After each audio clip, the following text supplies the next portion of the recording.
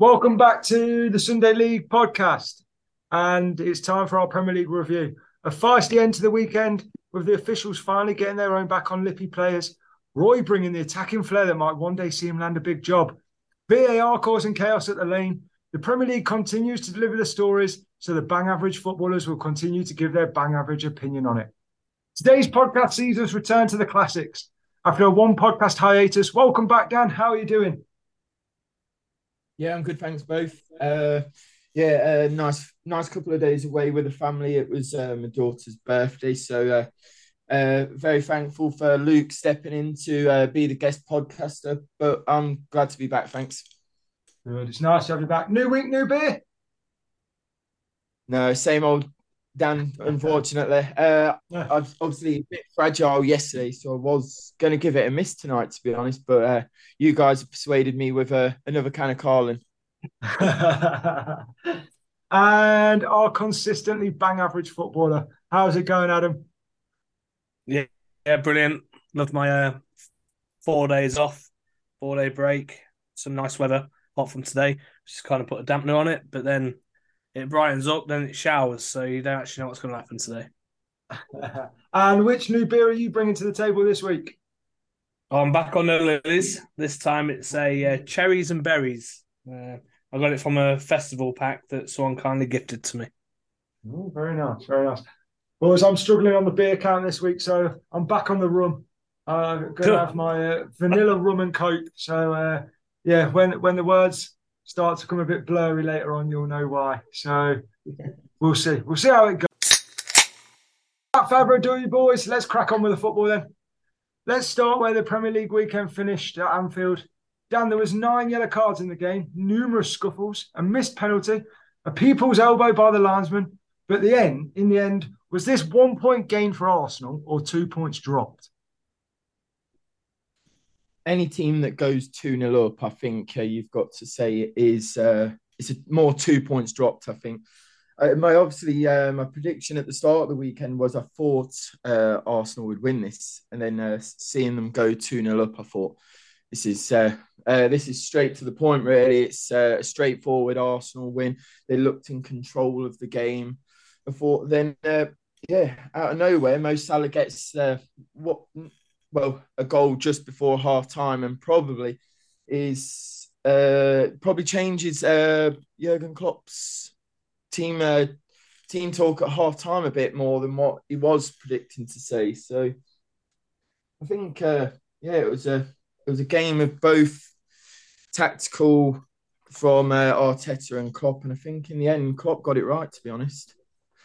I've got obviously, with me being away last week, I have put a stat in there for you guys. Here we go. The key change I thought was him bringing on Thiago in the 60th minute when they were already controlling the game, but obviously a passing masterclass of himself.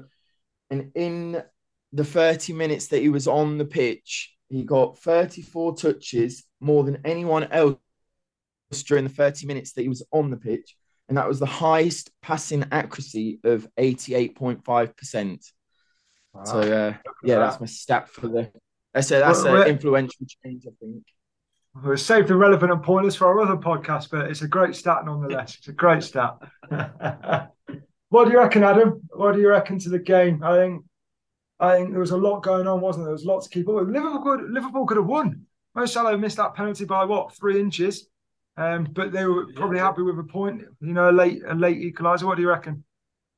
Yeah, like Dan said, if you go 2-0 up, especially at Anfield, you need to hold on to that, and Arsenal just couldn't do it. Salah's exactly like Dan said. Salah's goal just before half time really did give Liverpool that fighting chance. It was I'd say it was Liverpool's second half. They were fantastic. Even the chance that Ramsdale had. I can't remember who the defender was, but Ramsdale made the save in the last minute to stop the ball going. I think it's Kanute. I think. Yeah, was it Kanate? I was going to say I think it was Kanate. Yeah. Yeah, so the ball came across and Ramsdale made a great save, and that could have easily been a 3-2 result for Liverpool. And it could have really put a scare into Arsenal's team bus going home, thinking, oh no, we don't want to bottle this. Yeah, Do you not think Arteta starts changing it too late, only making his first sub in the 80th minute? When under pressure, you need to change that sooner than that 80th minute, I believe. Yeah, but then go on, Scott.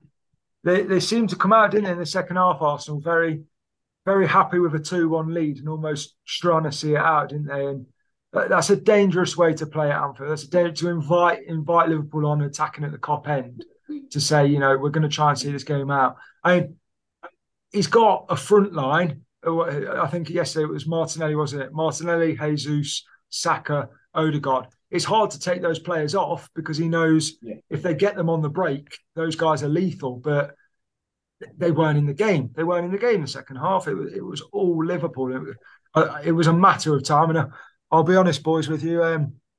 I had a bet with our unofficial betting partners yesterday that would have won me £400 at half time. They'd offered me a £90 cash out. And all I needed was the draw. And obviously, Liverpool were losing 2-1. And there's 2 rules to live by, isn't there? Never bet on the early kickoff and never take the cash out. So what did I do? I cashed out and didn't take my £400. So, you have to live by the rules. Live by the rules and die by the rules. Silly Scott. Yeah, fantastic game. What did you make of the people's elbow, Dan? What did you make of this linesman? What do you reckon? I think we're making a bigger deal of it than what it actually is. I think he's just kind of gone to push him away when he's obviously been approached by the player. Well, Andy Robertson, isn't it? So I think we're making a big deal out of. Well, it's unfortunate for the liner. It's being made more than what it is, I think. But he is stacked though. That lino, he's stacked. Poor Andy Robertson having the second elbow from him. It makes that Man City Arsenal game massive, doesn't it, Adam? Yeah, it does. It was already going to be massive.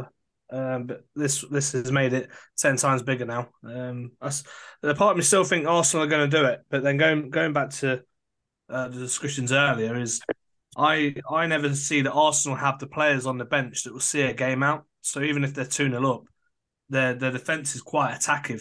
So they can't bring someone on like, I don't know, and then N'Golo Kante that can break up the play. I don't really see who they've got that can do that. It's either youth or they've got attacking, fast-paced wingers on the bench. Well, they signed that Jorginho, didn't they? But I don't know what's happened to him. I'd have thought a game like that yesterday would have been made for him. I don't think he was on the pitch, was he? No, I didn't see him. Do Arsenal hold on, Dan? Do they still win this league? No, I looked at the table today and it's in Man City's hands now, isn't it? Obviously, they're 6 points behind with the game in hand, and then obviously still Arsenal to play. Yeah. So obviously, I'll come on to the point of Man City further on in the podcast. But Dan's trying to move us on, so that's what we'll do. The Sunday Snorefest definitely wasn't this week. Leeds once again failed to win on a Sunday, Harris. And in 2 games under Roy Hodgson, Palace have had 47 shots. What's going on, Adam? Yeah, Scott, you're exactly right. Obviously, I predicted that there were going to be goals in this game, but I didn't expect this to be so one-sided. Leeds just crumbled, absolutely fell apart. Palace, since Roy has got in there, is 1-2 and scored 7. This is from a team that hasn't scored since New Year's, since he's gone in. It looks like he's turning their fortunes around, and it's always at the right time as well that he's coming in and doing it. Leeds just looked they looked knackered. They looked like they played on a Wednesday and then on a Saturday, on a Sunday. But they haven't. I don't think they had they played midweek. Yes, they had. They had played midweek. They played. How did they play midweek? That's going to be. They were at Forest, weren't they? Or yeah, that was it. Yeah. So whether Forest gave them a hard time, I'm not too sure. But Leeds just did not seem up for that at all. 1-1 at half time. Palace, I don't know what Roy must have said to him at half time, but it really stuck a rocket somewhere. So yeah, good. It was a good win. I predicted the 3-2. 5-1. Incredible result. England could do with a manager that could change things at half time, like Roy Hodgson, Dan. Yeah, well, like Adam said, I'd love to know what he said at half time because I think there's a lot of teams in the bottom half that need that as you say, house up somewhere. So yeah, whatever he said. Obviously, they had the problem before, and I don't know what's happened since. But yeah, they were struggling for even shots on target with Patrick Vieira, and now obviously scoring goals for fun, as it seems. But Yeah. maybe he's just took a bit of pressure off the young lads that obviously are talented. You've got Elise, and Zaha, all full of talent, but just weren't performing before. Maybe he's just took a bit of pressure off them. Probably a bit more of a old heads advice in there as manager. And yeah, they're playing well at the moment, aren't they? Is that them safe, do you reckon, Dan? That's two big wins, isn't it, against sides below them, I suppose. Do you reckon that's Palace safe now? Are they out of trouble, or do they still probably need another 3 or 4 points? I think to make it comfortable, you'd probably want another 2 wins quite soon. But yeah, I see that they've got enough about them now, to be honest. Yeah, but they've done what they needed to do. They need to get in. They need to start getting points. And they've got 6 correct. From 2. The owners made the appointment at the right time. Yeah. Most definitely. Saturday evening saw an acrobatic show from Erling Haaland as they proved Thursday's guest podcaster right in summing up that Southampton had absolutely no chance. Dan, how good were Man City? Well, listening to the podcast in the week with Luke, I obviously, I heard it was mentioned my love for the semi-finalists. So how these are in the bottom 3, I do not know. But yeah, I was watching this game and I can't find too many positives out of this one, unfortunately. And how they got to the semi-final, I do not know.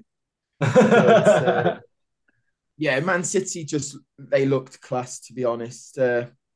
I've said before that when Erling Haaland plays, I think Man City play well, but they changed their style of play to suit Haaland. So, but no, all in all, I think Jack Grealish has stepped it up another level. He just at the start of the season, I was like questioning whether he'd even be there come the end of the season because I just thought he was on the outskirts of it, but seems to have got a bit of a relationship with Erling Haaland now, and yeah, those two are unstoppable, aren't they, together? And then you kind of even forget about Kevin De Bruyne. And the man's a genius. Absolutely.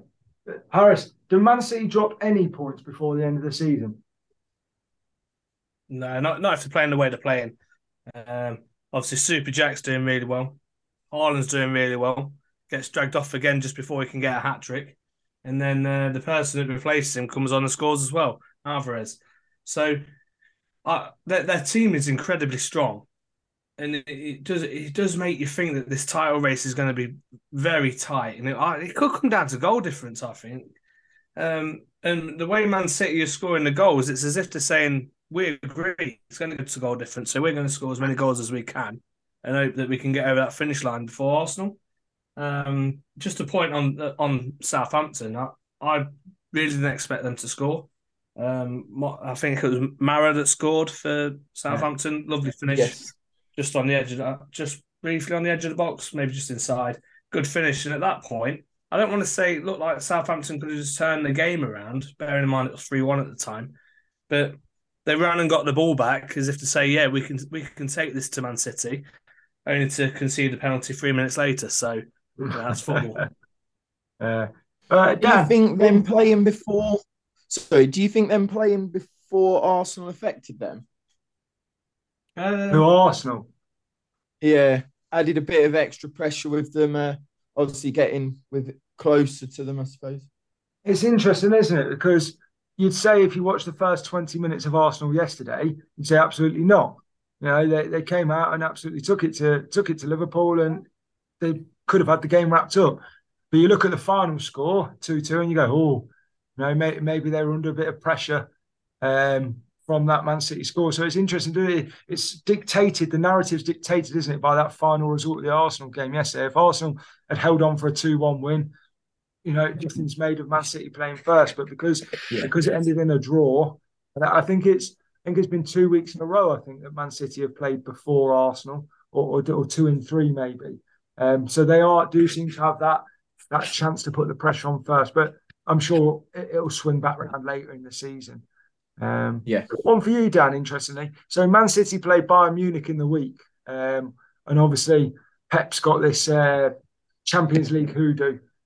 Arsenal aren't in Europe anymore, so they can fully focus on the Premier League. They've got 7 or 8 cup finals essentially left. Does the distraction of the Champions League for Man City affect them in the Premier League?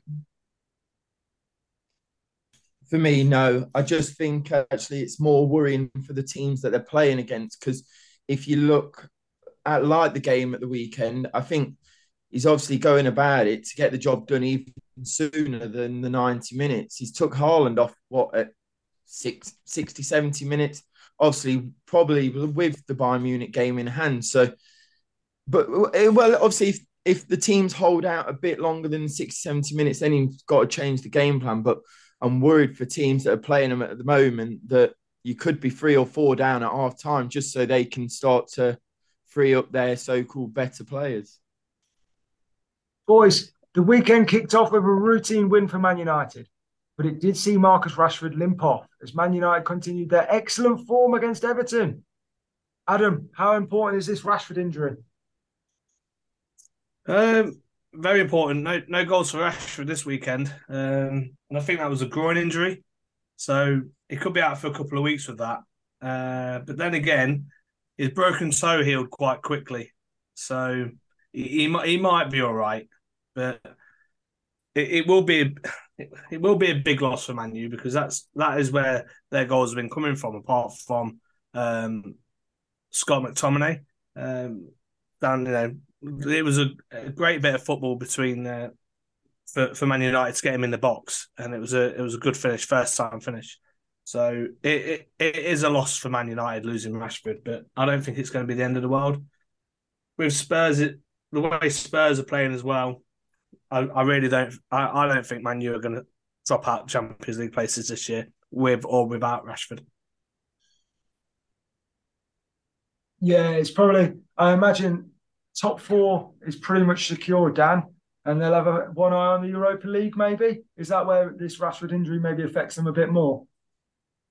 Yes. I agree. The Manchester United are probably thinking the top 4 should be secure enough. I think that Rashford injury could be a bit more of an issue than you first think.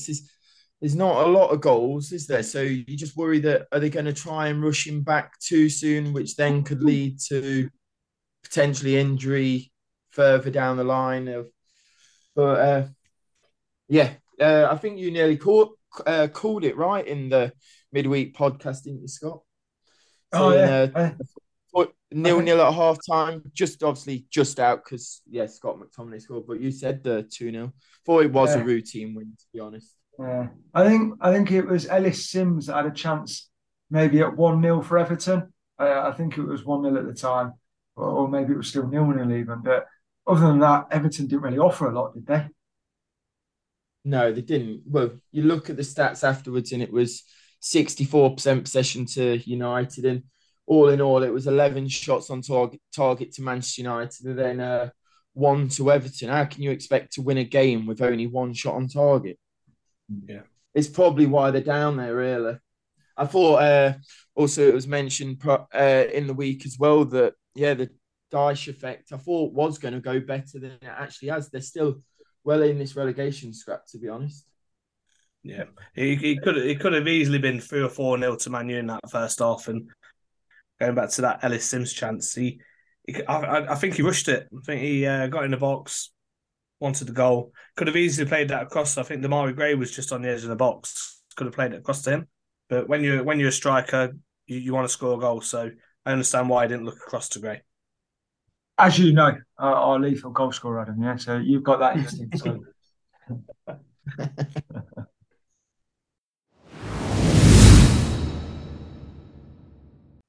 Boys, in a huge 6-pointer on Saturday afternoon, only one team seemingly turned up. And it's now looking increasingly likely that Leicester will become the first Premier League champions this century to be relegated. Dan, before we get to the game, we've got some breaking news on the podcast. Dean Smith's just been appointed the Leicester City manager, with Craig Shakespeare and John Terry as assistant managers. Now, Leicester, and we'll talk about the game. We'll talk about the game in a second. Leicester are atrocious on Saturday. Our bang average pub side would be better. It's not a joke, Adam. It's not a joke. Dan, does Dean Smith help in any kind of way from what we saw on Saturday afternoon? The only positive can take from that appointment is you're probably looking at, I know it's not a favourable one, but he's a backroom staff of Craig Shakespeare. He has some knowledge of the club, doesn't he, in the past? So can you take that? He didn't end on great terms, but he managed us in the Champions League. So, yeah, he's got Dean Smith. I don't know too much about the chap. I know he's obviously not in a job, so he's not that well looked upon, I don't think. But, yeah, Leicester need to change something. Unfortunately, I was at the game on Saturday, and, yeah, this is a team that's a lost cause, to be honest, at the moment. That was a different side to what played in, albeit we lost against Villa, but there was fight in that game. This Bournemouth game, there was no fight at all. We shouldn't have turned up. Adam, does a man that was sacked by Norwich on Boxing Day help Leicester stay in the Premier League? No, we're down. We're definitely down. Even the fact that you're getting Snake Spear in as assistant, I don't understand this appointment at all. I will not be going any more Leicester games the rest of this season. Oh, it's a bit like Arsenal fan TV now. I am not that.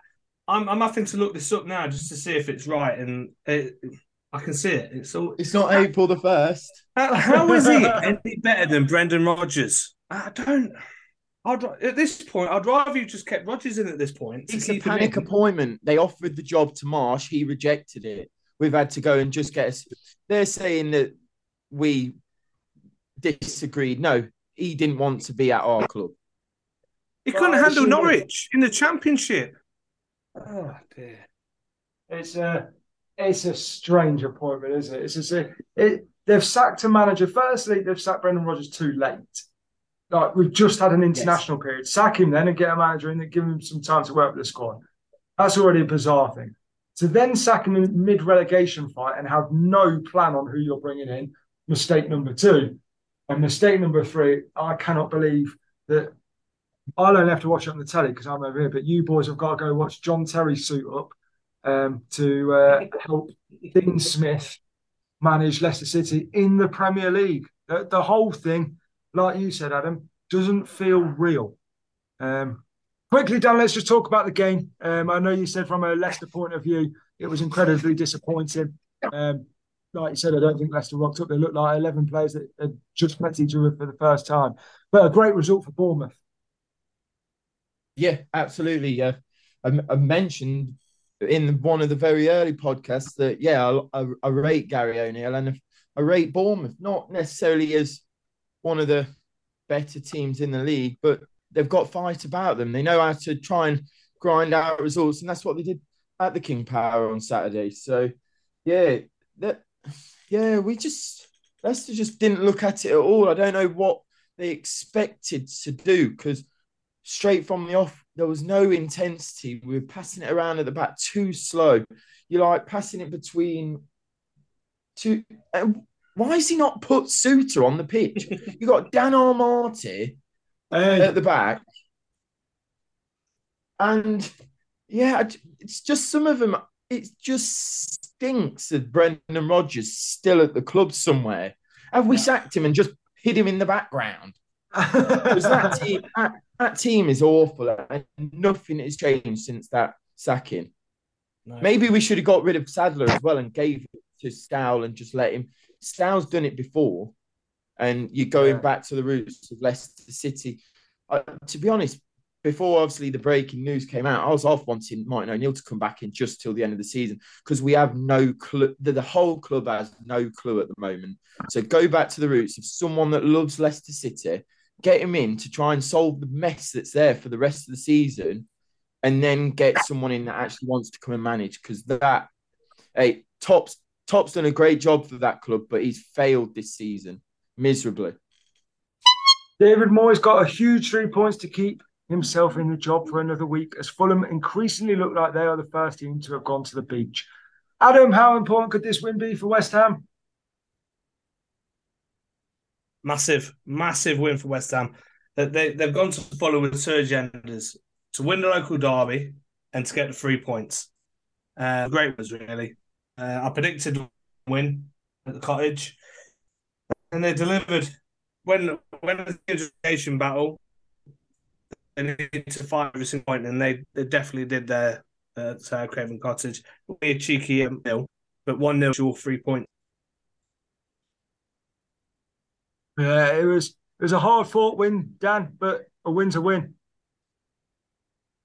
Yeah, exactly. It wasn't a classic game. I think it was an own goal that West Ham were credited. So yeah, I think like you mentioned as well, I think some of down tools as we say. So yeah, I think they're on 13 points already. See, I'm thinking we got enough to be safe, and yeah, with the suspensions that they've got, it's a relatively small squad. So yeah, I think they're done for the season. Anyone down the bottom probably be very happy to play in that Fulham squad. But West Ham have also got other ideas still to look for the rest of the season. They've got their Europa Conference game week. So yeah, if they stay up and they win that somehow, it's not all in all, it's not actually a bad season. I know it's I'll take it. But yeah, like Europa League next year and Premier League football, they're still in great season, but good season. I'd take it. All right. Steve Cooper's job scurry took another hit as Forest's dismal away form continued. Villa continued their impressive form, however. Dan, how high can Villa finish?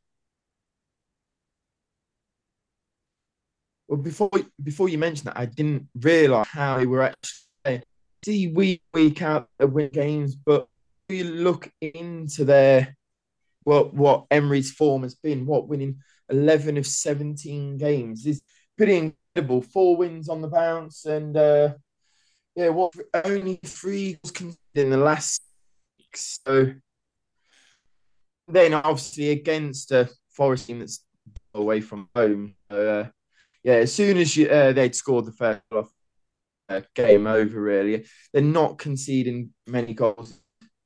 Yeah, I like the striker Ollie as well. Watkins. He sets a good tempo for the whole team. I think he chases down from the front, and then I think Emery's doing a great job, to be honest. Yeah, I mean, I believe I wrote Aston Villa off. Kind of didn't really see them doing as well as what they have been doing. They're currently sat 6 points from Spurs in 5th, so they're trying to push on. The only thing that's really going to go against them is Liverpool have a game in hand on them. Brighton have got 2 games in hand on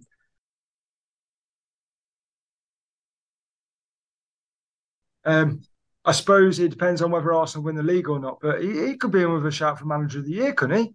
Dan? I think you're looking far too down the table. I get what you're saying. I just think you're looking for Manager of the Year, and I think you've got to. Yeah, I believe Arteta's done a great job, even if they don't win the league. I think it's a bit on that.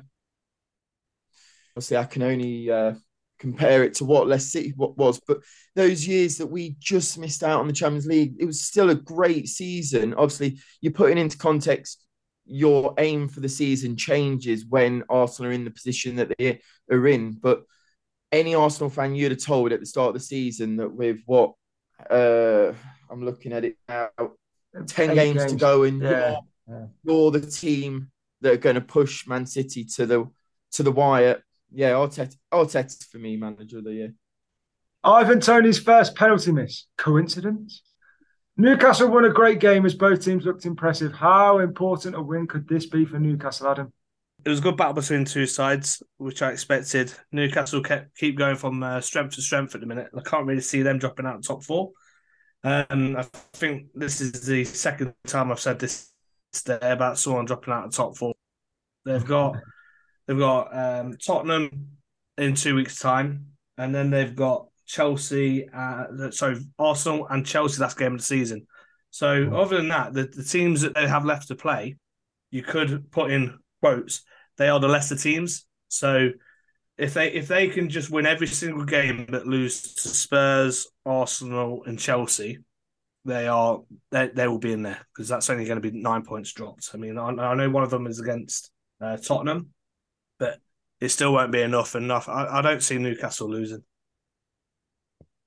I think now they've also got the other option. I think they relied on just Callum Wilson so much beforehand, but now they've got that Isaac up top as well that chips in with the goal. I think it's just a great option to have as well. And I think he even swapped it to two up top at the weekend, and that's quite a force when you look at it. Callum Wilson. You can't do that, can you? You can't put two people up front, can you? Well, Dean Smith says different, I imagine. God, there's some bitterness tonight. There's some bitterness. Oh. Moving on. VAR controversy. Managers sent off. Son's 100th Premier League goal. There was plenty of action at Spurs on Saturday, including an apology, I think. I thought Brighton looked the better team, but Spurs took the 3 points. How, Dan? Yeah, I agree. I was watching the game, and like you just mentioned, I think they could have been 2-3-0 up before Son got his goal. So I just looking back at him, I think the Mitoma first one where he's got the handball, I think that's the right decision. I think then the McAllister one, I think that's relatively harsh. He's not even looking at where the ball is. To say that he has influenced where that ball is going on purpose is a very harsh one. But no, then what is it? The third one where Mitoma's been fouled, and I just don't know what we're looking at. He's gone to look at it and still not giving it. It just bamboozles me. Is that a new word for the pod? Clearly, he's been in touch with Ivan Toney and probably had Tottenham to win.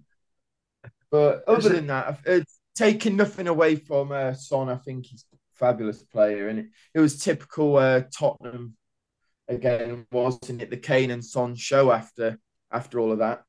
Albeit, obviously, the managers Stellini and De Zerbi tried to take the limelight away from everyone, but been saying it all pod.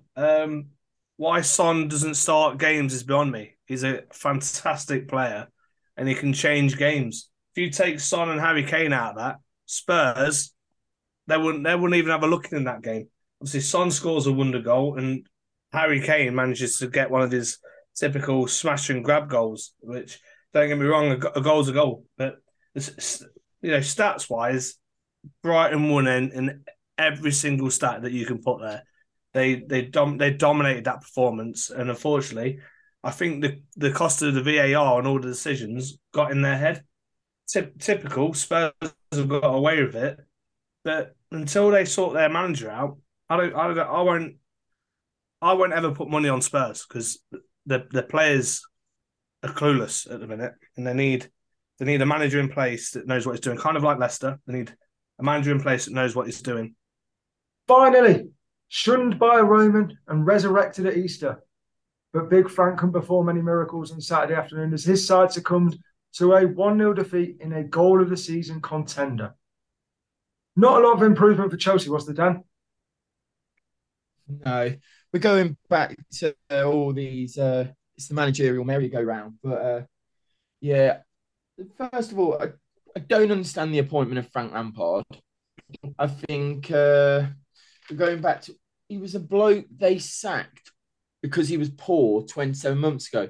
He's then gone to Everton and failed, and now he's the man to steady the ship until the end of the season. Bear in mind, they're still in the Champions League, so surely there's someone that they can offer the job of high profile enough, because he's not going to do nothing for them in the Champions League this week. And Yeah, and it just proved against a Wolves side that are bang average as well. You've got a poor clearance from a Koulibaly that then sets up Nunes with the goal. And yeah, he's just another answer to that. He came with a big, uh, not ambition, but a lot of credibility from Napoli, was it? Then, yeah, he hasn't shone for me, Koulibaly. And there's a lot of players at that Chelsea squad that have come with a lot of hype and failing in every position at the moment. No, it spells for me a bloke that's in charge of that whole club that does not know how to run a football club. Yeah. You really don't like the Chelsea owners.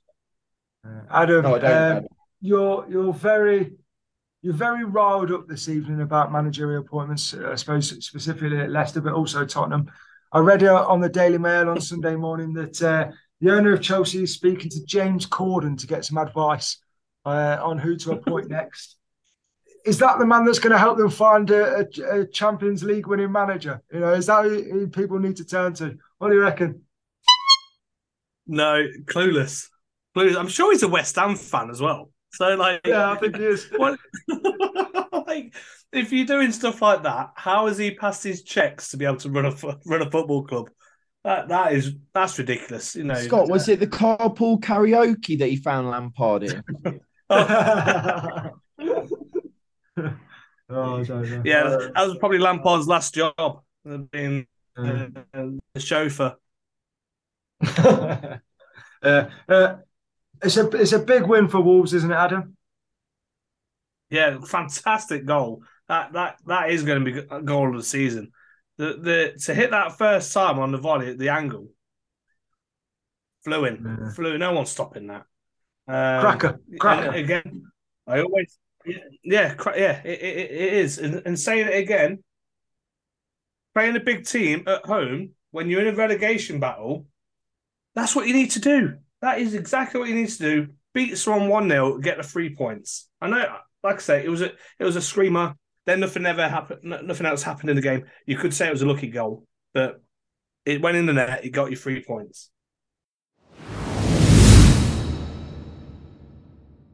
It's time for the next segment, boys. And maybe we'll come on to it, but we've been talking about majors and other sports this week. Okay, it's time for our Sunday League podcast for majors. Dan, one major sporting shock from the weekend? I think my sporting shock from the weekend was Roy Keane's reaction to the VAR call at Brighton. Maybe our listeners should go and listen to it as well. But how many times does he want to call him a baby? I don't know.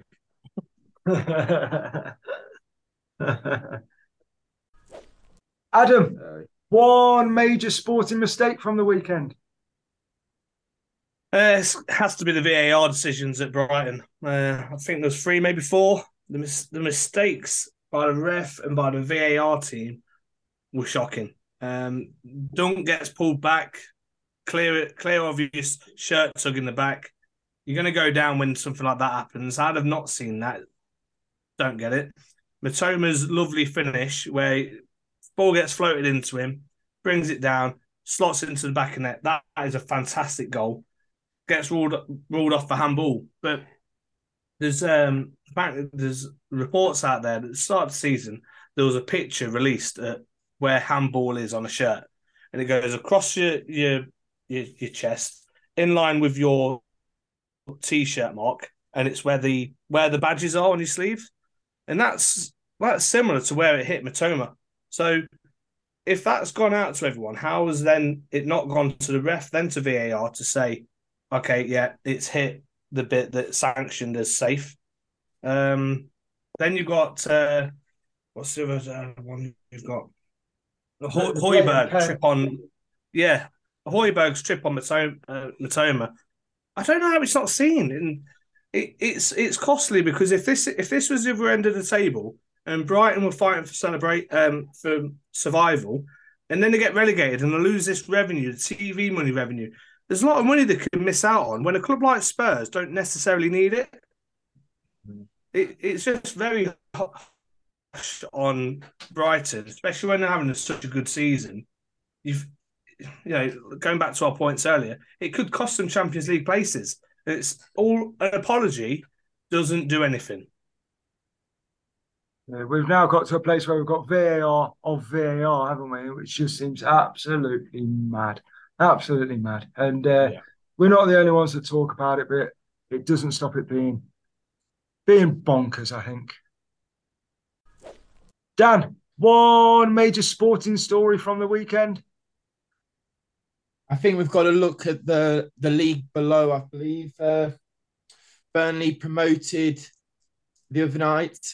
They beat Burnley 2-1. So, great job that Vincent Kompany's done there. I think, what is it, the stat that I've seen, that they're the first team ever to win it with still 7 games to go. I think the previous record was 6, but fabulous job. I think it's all about next season, and he'll probably want to go and win the league now, but yeah, great job. Adam, one major sporting point for the week ahead. Champions League's back. And you could say it's back tomorrow, which is always fun to watch. I've got to now tell the missus that, sorry, I can't spend time with you tomorrow because I'll be watching Champions League upstairs. She'll be thrilled about that. I don't think I'll be tuning into the Benfica Inter Milan game, but Man City Bayern, that's got a good game written all over to it. And you watch, it'll be the opposite way around now. I suppose let's quickly talk about them. Who are the semi-finalists? I suppose let's go with that. Who's going to be your semi-finalist, Adam? Man City, Napoli, Madrid, Inter. I'm going to say Inter. What do you reckon, Dan? Any thoughts? I think I was going both Milan clubs to qualify. You got to look Real Madrid, then Man City. Yeah, I think for me, I'm probably looking at that Man City Bayern game albeit Man City have never won the Champions League, but for me, that's the final of the tournament, I think. Yeah, absolutely. Obviously, we can't rule out the Real Madrid side, but yeah, I think a lot of fans would have been happy if that was the final. Yeah, well, Real Madrid seem to have that. They know when to win the important games, don't they? And I think they beat Barcelona, didn't they, in the week in the cup? So they've not lost that. Yeah, they've not lost that.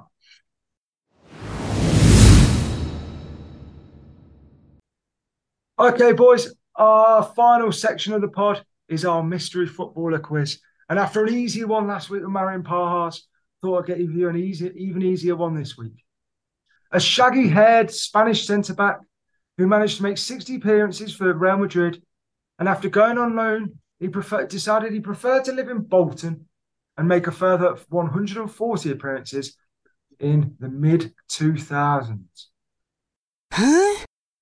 Got any initial thoughts, Dan? I think I may know it, but whatever my answer would be is clearly not right in the brain. To prefer Bolton over, what did you say, Real Madrid? I'm like, wow. Yeah. Clearly lost his mind a bit later on in life. Have you got any thoughts who it might be, Adam? No, none. Everyone I can think of will go the opposite way. It's Bolton to Madrid. Well, we'll put it out to our followers. Okay, you boys have got till Thursday to try and think of your answers. And we'll see what replies we get. Let's talk about what we've learned from this week then. We've learned that the pod aren't happy about the new appointment at Leicester, let's say. Adam was happy to give his season ticket to anyone that wants it, so feel free to get in touch with the podcast. I'm sure he'll give it to you for a nominal fee, given he's already paid for it. We've learned that Dan thinks that anyone that goes to Bolton from Madrid is mad in the head. And finally, we've learned that as a bang average podcast, we still do not understand VAR. Boys, it's been good to catch up. very quickly, we want to get a bit of a shout out going on the podcast, on the Twitter. Okay, we ran a poll in the week. Adam, you'll be glad to know that Liverpool fans would prefer Man City to win the league than Arsenal. And that's what you thought. So, you're in touch with our listeners. But for everybody that's listening, taking the time to listen, at TSL Podcast 4, share the podcast, get involved in the polls. We'll get more of them going. Send us some love. Get your answers in on the quiz. And boys, I'll catch up with you soon. Yeah. Cheers, Scott. Take care. See you, Dan. Take care.